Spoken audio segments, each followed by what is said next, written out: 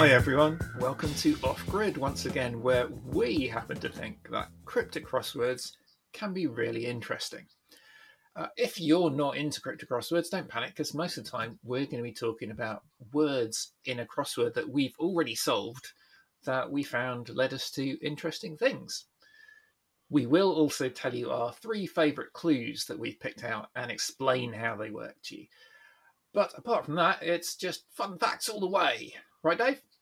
Absolutely. If you are interested in which one we did, this time it was the Financial Times puzzle number 16921 from Wednesday, October the 20th, 2021. And that was set by Gozo.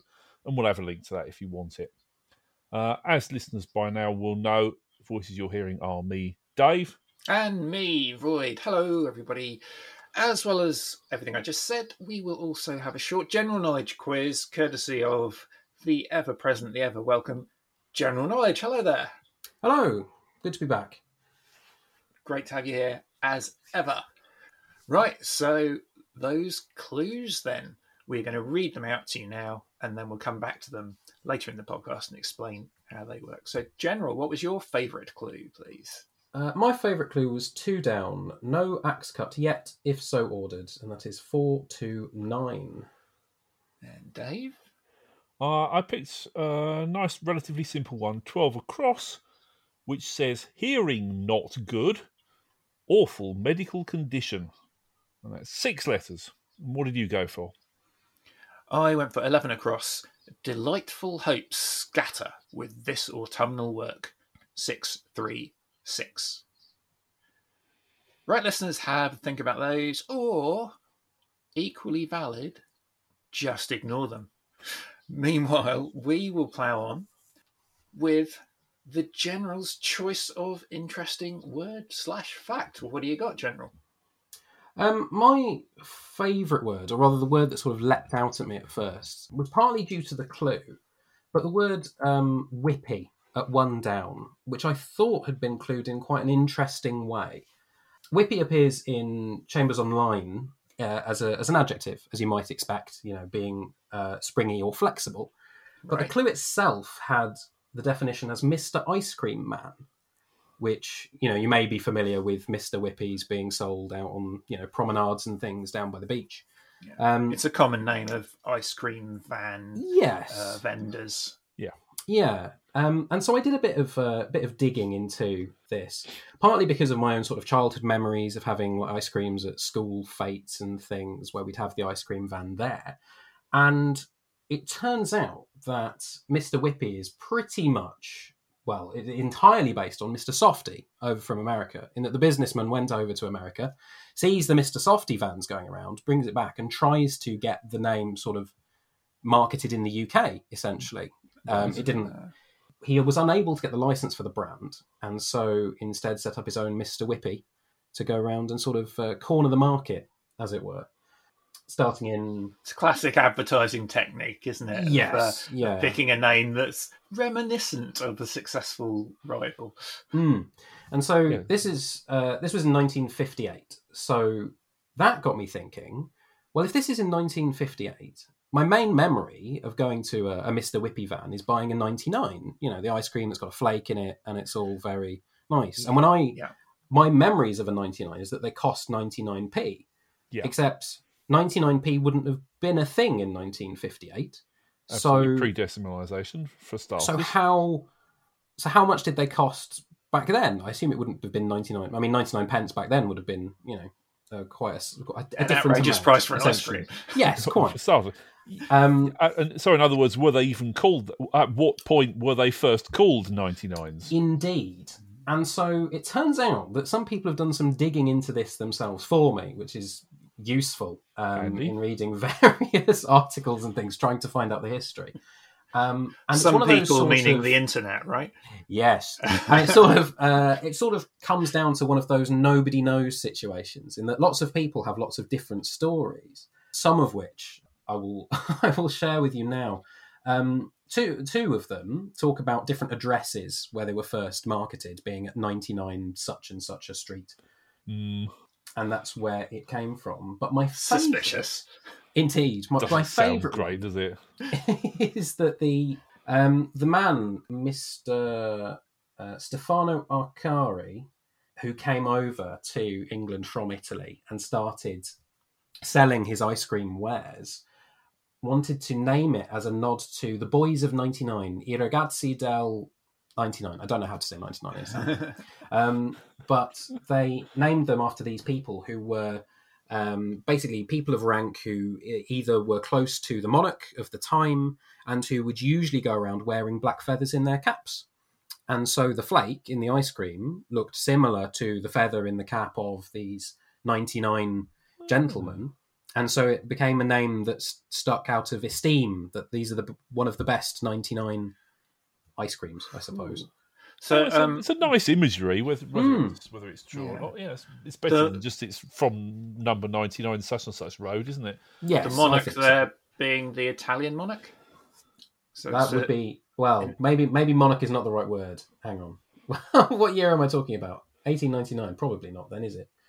Well, that sounds about right for me, because I mean, Italy was a collection of city-states for a long time, wasn't it? And Garibaldi was the famous campaigner for Italian unification, and I think he was mid/late 19th century. So maybe late 19th century was about when you got a king in Italy. Yeah, the House of Savoy. Yeah, apparently. That's the Italian house. Yeah. Well, there you go. That's one. And my other memory of ice creams, I quite enjoy going to the theatre. I say of an evening, many years ago when we were allowed to go to the theatre for such events. And you may, if you frequent the theatre, you may know that they have like sellers at the interval that come out with like little trays of ice cream. Know it? I was one. Were you? Oh, well, there you go. In a cinema, not a theatre. But I took the ice cream tray and stood down the front and sold people their cornettos and their slurred drinks and their popcorns and stuff. Yeah, and that also got me thinking about why do we have ice cream in the theatre of all things to sell, and in the cinema, I suppose, where I suppose popcorn is more usual. Why is it ice cream that sort of gets a bit of a nod ahead of other snacks and commodities? And again, it seems to be quite warm, can't they? They can be, yeah. So and cinemas, I mean, people used to go to the cinema of an evening just to keep warm. I mean, well, I suppose the snacks go. At least it's a quiet one, which is not going to put the actors off too much. Yes, true. Especially if you haven't finished it by the time the second half has started. And like the rustling of sweet wrappers and the crackling of crisps and so on. But it seems as though this tradition of having ice creams in the theatre is a lot older than I thought. I mean, I don't know if you want to give how old do you think having ice cream in the theatre is as a snack? This isn't part of the general knowledge quiz. But this is a sidetrack. Well, I'm doubting it goes back to Shakespeare. I'm going to take a punt that it goes back to Roman times. Oh wow! Romans had ice creams. Roman ice creams. They had theatres.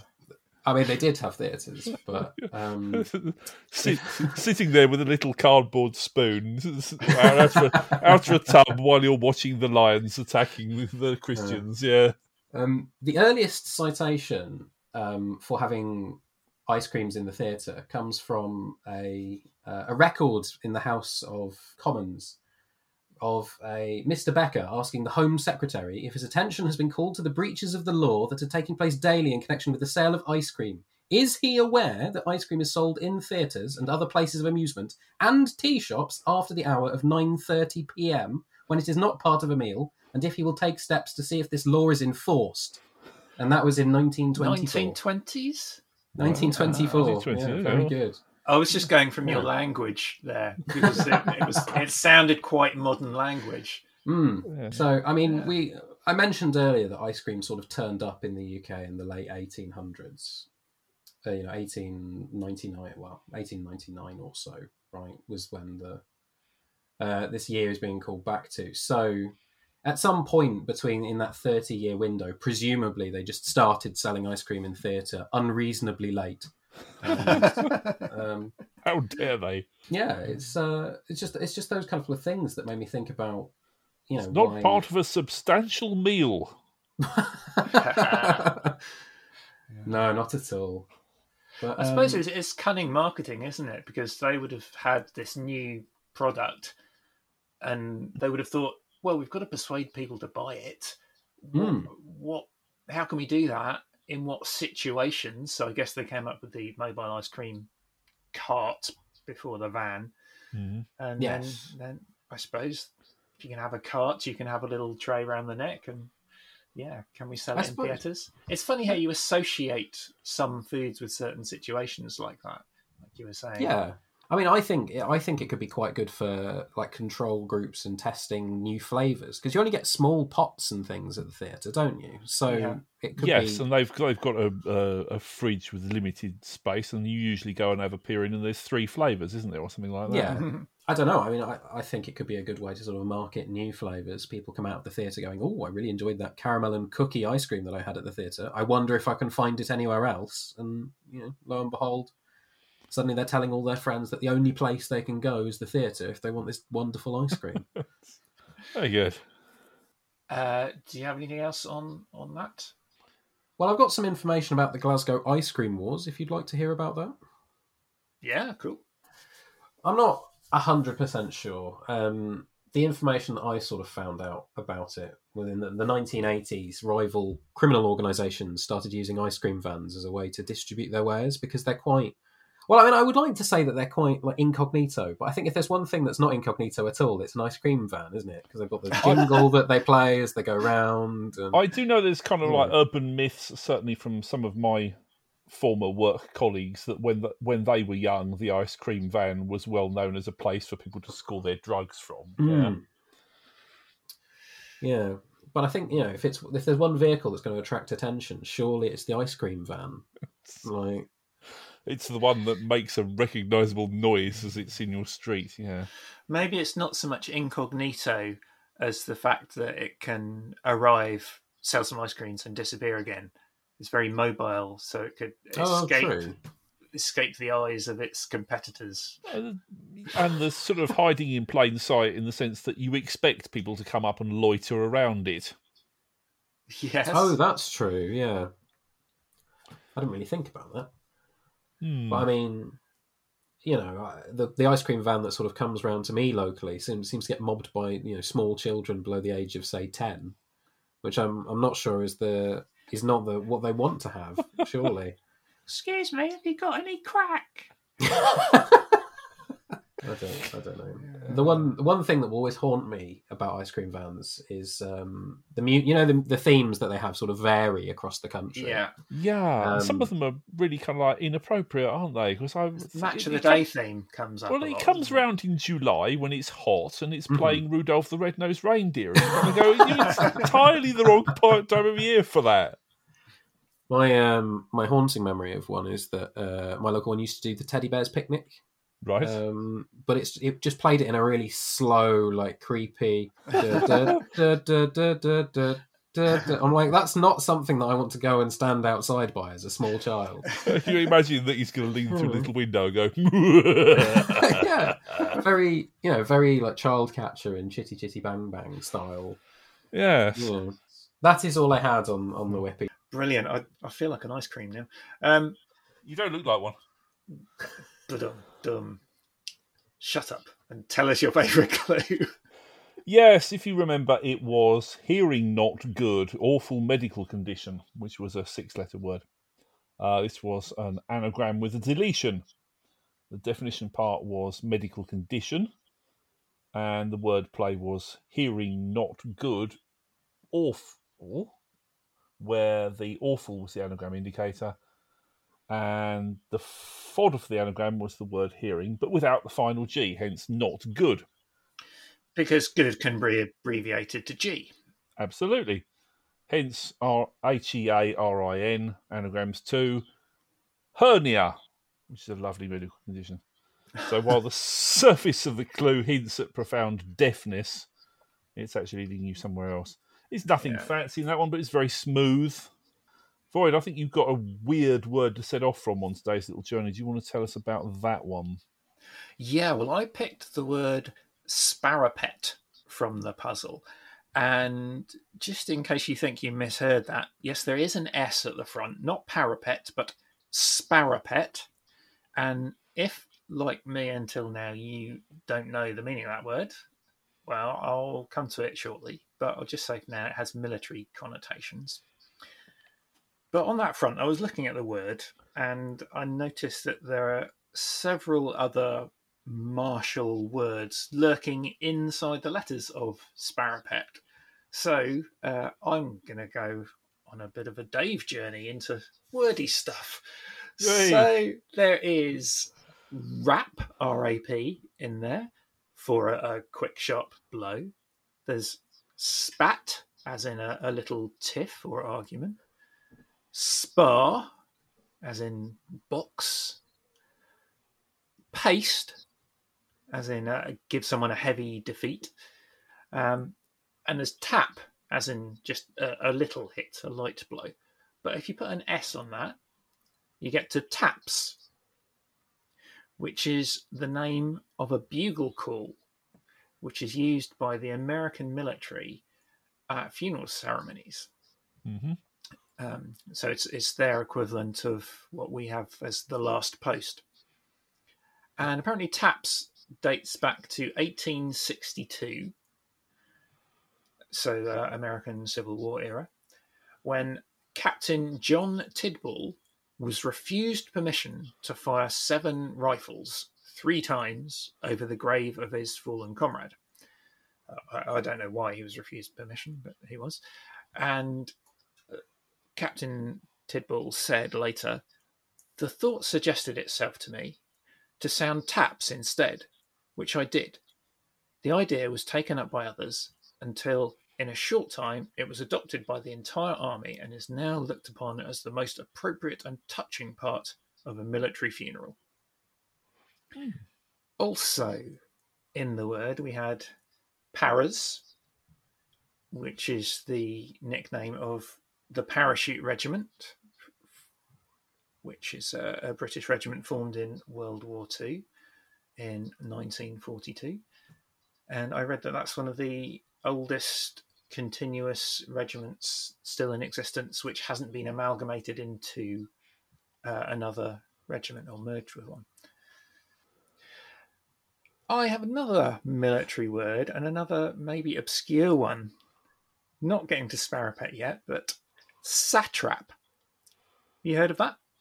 Vaguely, yes. I want to say a Persian thing. Ding. And it's yes. certainly got there's a satrapy is the with a Y on the end of it is the kind of the province of the satrap.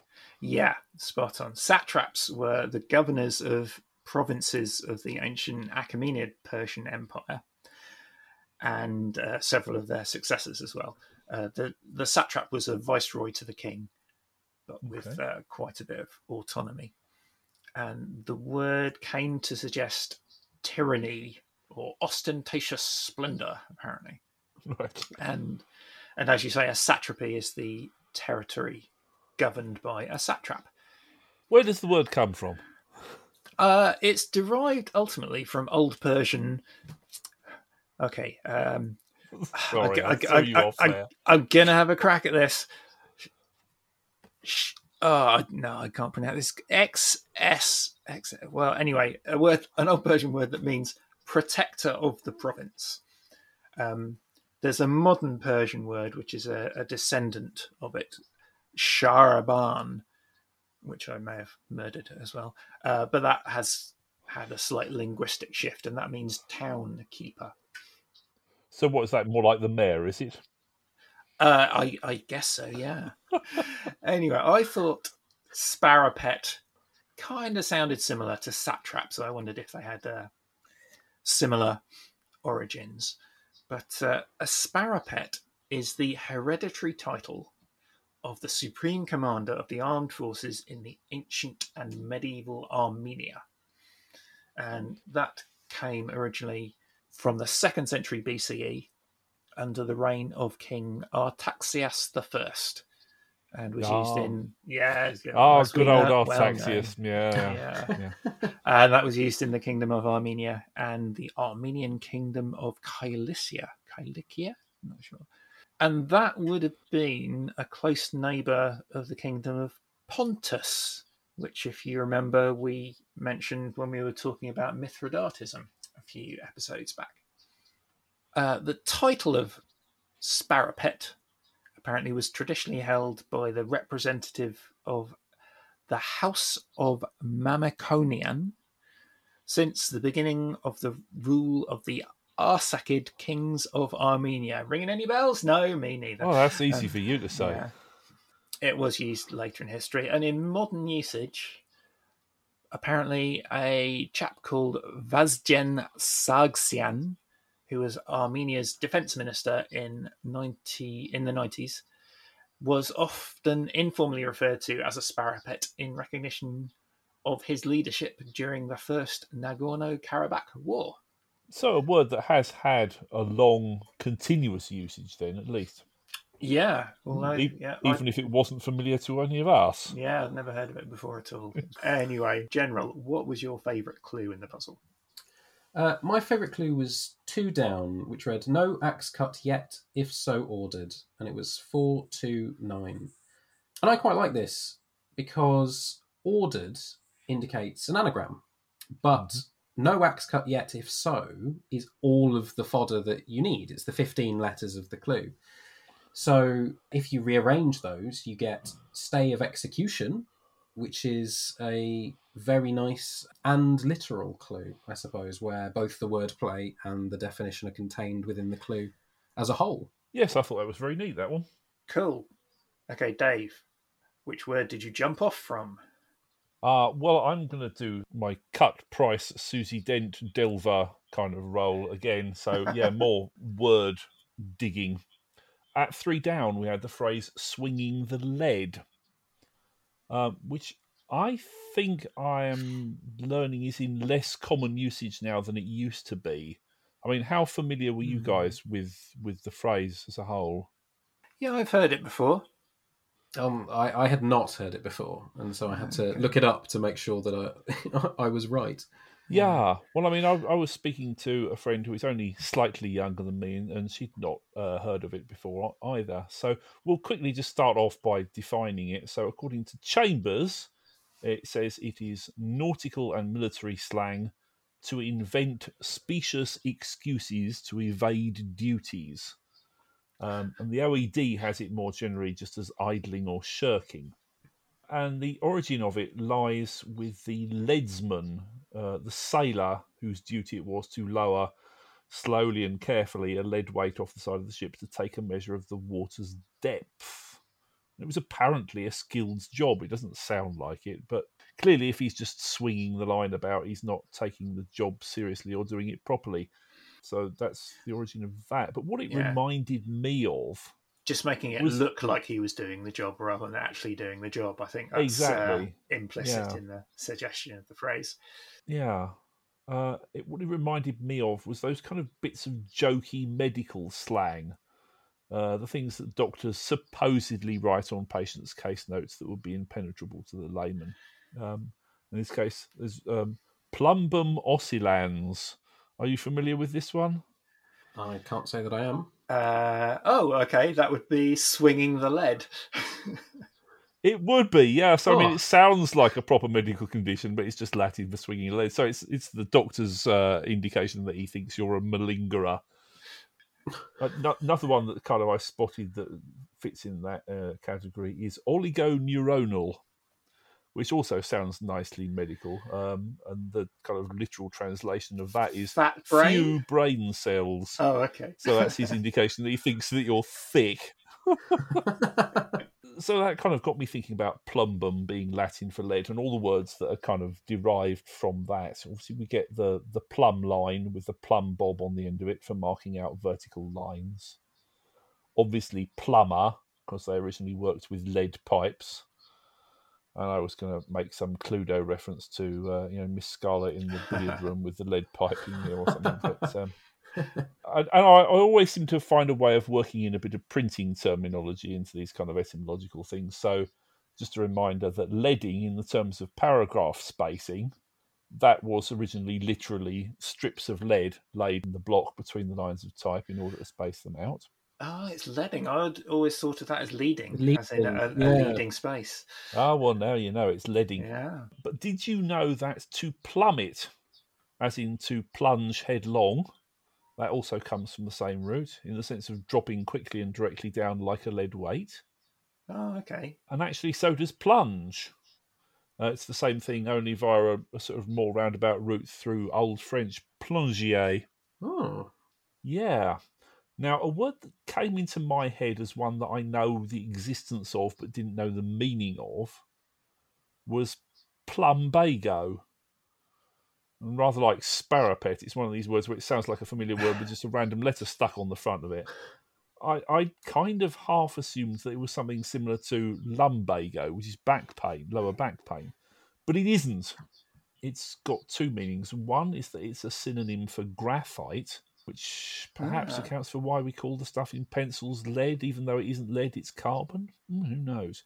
Yeah. And the other meaning of it is a Mediterranean tropical plant. So I thought, oh, what? Why?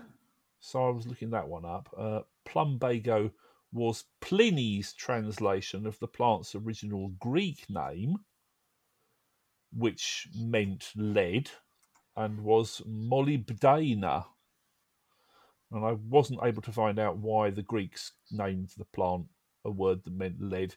Possibly the colour of the blue flowers is something related to... I don't know, but there we are. Well, that sounds a lot like molybdenum. Exactly. You think, yeah, it sounds like another element entirely. And indeed, molybdenum gets its name from the same Greek word for lead because it is apparently a somewhat lead-like substance. wow. So, yeah, molybdenum and lead are kind of etymologically related. Molybdenum was John Peel's favourite element just because he liked the sound of the word. The sound of the word. Well, here we go. If you do something with aplomb, Yeah. that is also related. The more common meaning these days is sort of coolness or self-possession, but apparently it's a sort of extension of the original meaning, which was just sort of perpendicularity. That's from the French aplomb, as straight as a plumb line. Right. So maybe it means doing it perfectly, doing it very well. Absolutely, doing it straight down the line, absolutely. I'm nearly at the end here, folks. Plum without a B, so the fruit, that is, of course, entirely unrelated. That comes from the Latin prunum, which obviously also gives us prunes, because prunes and plums. Apparently, changing L's to R's through sort of linguistic history is something that happens a lot, because they're similar sounds and things with L's in them get changed to R's and vice versa. And so if you know anyone called Prunella, then her name means little plum. Oh. and finally, the band Led Zeppelin are spelled L-E-D instead of L-E-A-D solely and specifically to prevent ambiguity in pronunciation. Because you think people in the world of rock music are used to lead guitars and amp leads and mic leads, and they're going to see the word L-E-A-D and pronounce it wrong. So they spelt it L-E-D to get around that. There we go. Yeah, their name originally came from, I think it was Keith Moon that I think Jimmy Page was talking to, and he was saying, I've got this new band together because they evolved out of the Yardbirds, or the new Yardbirds as they became briefly. And I think Keith Moon's report was, that's going to go down like a lead balloon. And then someone else said, more like a Led Zeppelin. Yeah. I think I've ploughed that furrow about as deep as I'm going to manage. Which uncannily smooth segue should lead us into your clue. Which was 11 across. Delightful hopes scatter with this autumnal work. 636. This is a simple anagram clue in that the word scatter could easily suggest an anagram to you. And the words you need to scatter are delightful hopes. So if you take an anagram of delightful hopes, and with this you get to a phrase that means autumnal work, and the answer is plough the fields. And I liked it just because it was a Nice, short clue, clued very simply, but it's all very fair. And the fact that the next part of the title or the next part of the line from the work is "We plough the fields and scatter." So it kind of it's apt for that reason as well, isn't it? Good point. Now, I think it's time for us to flounder helplessly in the quicksand of the general knowledge quiz. Thank you very much. What have you got for us today, General? Well, I found 2 new words and 1 word that was your favourite, if I remember rightly, Dave. So, one of them is, do you know where you would find Europe's largest amusement arcade? Ooh, amusement arcade as opposed to an amusement park. Yes. I mean, my mind leapt initially to Copenhagen, the Tivoli Gardens, but that might just be an amusement park rather than the arcade in question. It's not going to turn out to be something naff and some British seaside resort, is it? Well, I will let you decide whether it's naff or not. However, the correct answer is in Bury, of all places. Goodness. There is what has been referred to as a warehouse by several sites that contain... Bury? In Greater Manchester, like that Bury, has a warehouse that incorporates over 300 arcade machines for people to sit and play various games on that range all the way back to, Space Invaders and Asteroids, all the way up to modern day things like Mortal Kombat and things like that. Nice. Which surprised me, I think, of all places. I was expecting some sign. I mean, a seaside resort would have been my go-to as well. Clacton or something. Yeah, yes, but surprisingly not. Maybe the property rents at a seaside resort were prohibitively high. Oh, perhaps. Could be. Have you been to? Could be. No, I've not been, no. No, it just seems to start with a collector called Andy Palmer, who had 30 machines in the back of a computer shop when he was younger and then decided to expand into this massive warehouse. So it's probably a retro call for it. What's the word? Retro nostalgia gaming call for it. Definitely. Yeah. If I was local, I might be tempted to pop along and see if they had a copy of Mr. Do. I've not been to any amusement arcades. I've been to penny arcades, the kind of thing where you just sort of slot your coppers into a machine and just wait for 2p's to drop out. The original tipping point. The original tipping point. Without the quiz questions, it's just all waiting. My second question, approximately how long have humans known about hernias? When do you think... How long? When do you think... Basically, I'm asking you how good you think medical science is. Right. Because hernias are a relatively common condition, throughout the population, compared to a lot of things. Yeah, I can imagine. How long do you think we've known about them? I follow a few ancient historians on Twitter, and sometimes you get people posting medical, what's the word? Not recipes. Prescriptions, nostrums for cures for various ailments. So I'm going to have a guess that it goes all the way back to ancient Mesopotamia. Oh.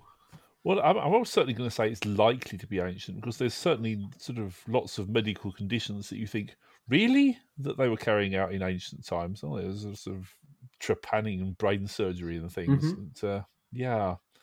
So if it turned out to be ancient, I wouldn't be surprised. Yeah. If it's not as old as Mesopotamian, then I'd be surprised if it was later than Egyptian. Well, that is the correct answer. It is referred to in an ancient Egyptian scroll called the Ebers Papyrus, named for a German man who bought the scroll from the finder. And it contains 700 or so magical formulas and folk remedies. It is 110 pages and is 20 metres long. Wow. Some examples that we've got here as well. Hang on. Is it 110 pages or is it 20 metres long? Surely it's one or the other. I would imagine it's one page. It's a scroll, so it's one page, but in print, because they've had, I think you can find it translated. You must be able to find it translated somewhere online. Yeah. I have not. But the original is in a museum in Germany. We're getting back to codexes again, aren't we? And So some examples of the remedies that they have here. To prevent conception, smear a paste of dates, acacia, and honey to wool and apply as a pessary, which sounds not wonderful. And then guinea worm just disease. put your partner off, wouldn't it? And It just would a little bit. And then guinea worm disease, you wrap the emerging end of the worm around a stick and slowly pull it out. And apparently... That's tapeworms, isn't it? Apparently that's still the thing that we use today. Though we have found no better solution. So... But there you go. Did they call them? The Egyptians can't have called them guinea worms, can they? That's what your German fellow translated it as, I presumably. Yes, Right. well, the German fellow would have translated it into German, but it was translated into English by somebody else. Oh, he translated it into Latin, sorry, and then it was translated into English. So you're going to give us the ancient Egyptian remedy for a hernia, then? I don't have the ancient Egyptian remedy for a hernia here, unfortunately. And my final question, we made mention earlier on about the French phrase avec toi, which was in the grid. Do you know which singer has a compilation album that is entitled Avec toi? Ooh, no. If I was forced to guess, I would have said somebody like Edith Piaf. But I mean, it suggests possibly an album of duets. So, that's a good idea. That is a good idea. Someone who is renowned for collaborations. Yeah, you would think French. Okay, French singers. Johnny Hallyday. Sacha Distel. I'll give you a little bit more information. The compilation is of songs recorded while the artist was between the ages of 13 and 17 before she had learned English. I was about to say Charlotte Church, but I think she probably would know English by then. Closer to Charlotte Gainsbourg than Charlotte Church, possibly. Oh, okay. A young Vanessa Paradis? It is not. It is, in fact, Celine Dion. Oh. So she started out singing at the age of 13, released several French albums. I mean, she's still releasing French albums to this day, I believe. Her last one was in 2016.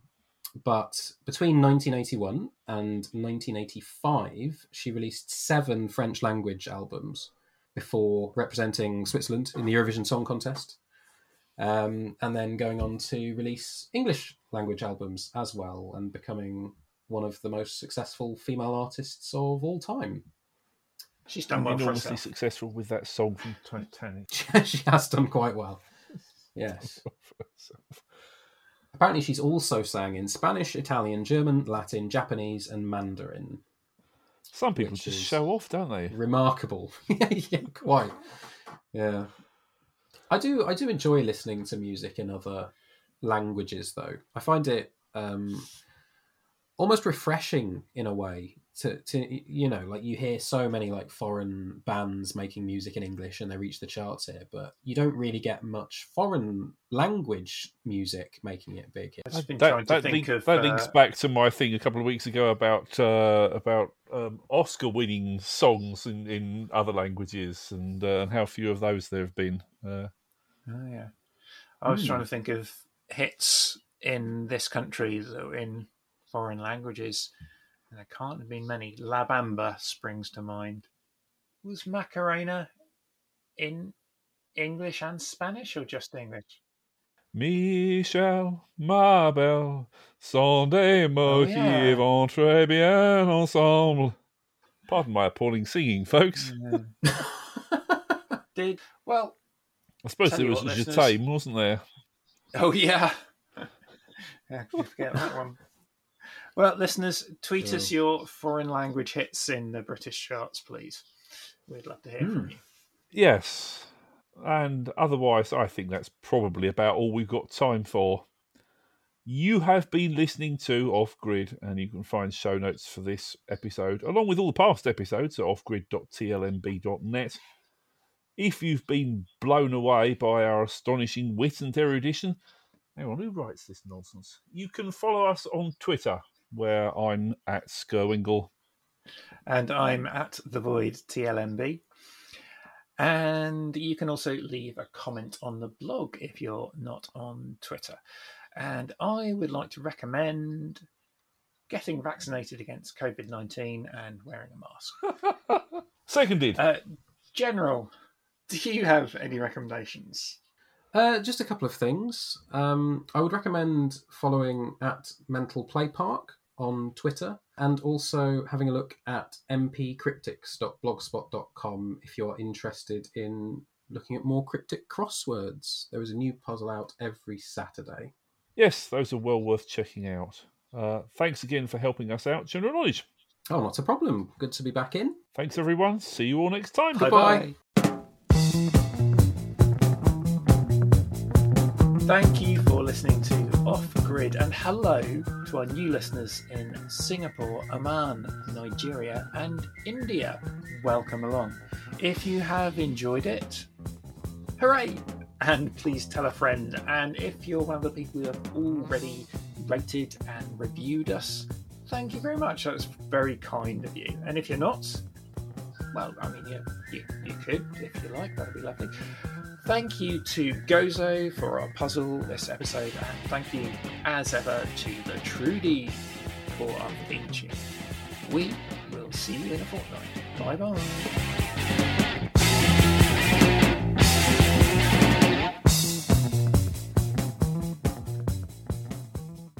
I don't think I was rude to anyone apart from maybe the town of Bury. So if we have any listeners in Bury, I'm very sorry.